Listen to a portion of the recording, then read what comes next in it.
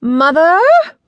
Lady Dashlin was quick to enter the room, her breath coming out in great pants. What is it, dear? Has something happened?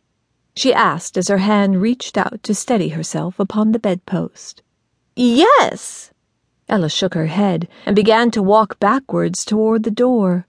How did these things always occur to her? Why could she not remember that she had no say in this house? She could be such a fool sometimes.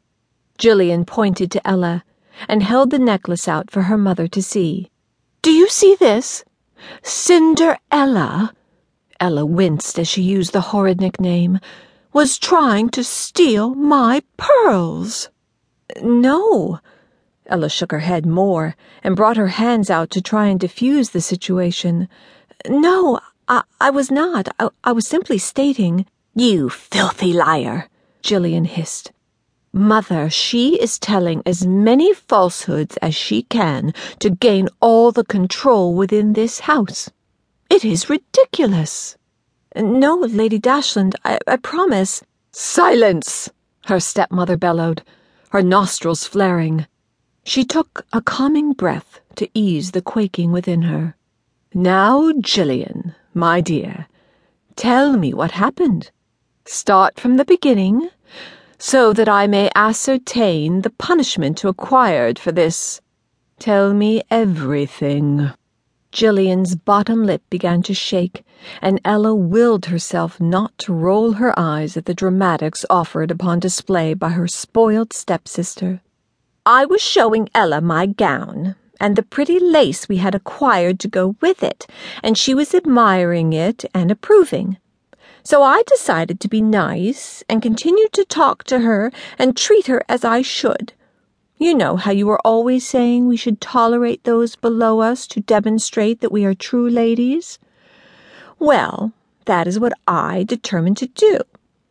So I went to my jewelry case and pulled out these beautiful pearls, the ones you gave me for my presentation at court, and then Cinderella, she pointed right at her, declared them to be her pearls, hers, saying they had been commissioned for her grandmother named Rose. And I know they were not. I know it. They are mine. And she would have taken them. I know she would have with her convincing lies. But I would not fall prey to such madness. I called you immediately so that you may see for yourself how your stepdaughter has chosen to disgrace us again. Lady Dashlin's impatient gaze met Ella's. Is this true? She asked coldly. Not exactly. Would you like to have a moment to speak for yourself, where you convinced me of your innocence? Or would you prefer to leave things as they are and allow me to punish you now? Ella knew from past experiences to continue talking and defending herself would indeed secure a much harsher punishment than if she allowed the one testimony to stand on its own. She knew she should keep her mouth shut. She knew it. But this time she could not. She had to speak up.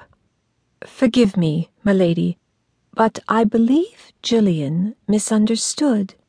It did happen as she said it did, but I was only pointing out the necklace was mine, given to me from my mother, commissioned for my grandmother, and I was showing her the proof.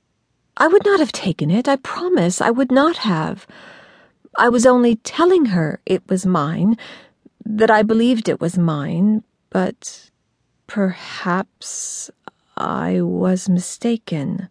She should not have said that last part. Never, ever should those words have left her mouth.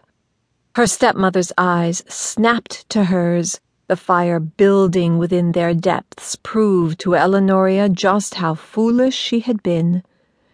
Lady Dashlin's voice was eerily calm as she hissed, Go to your room upstairs. I will be there shortly to deal with you. My daughter does not need to witness this.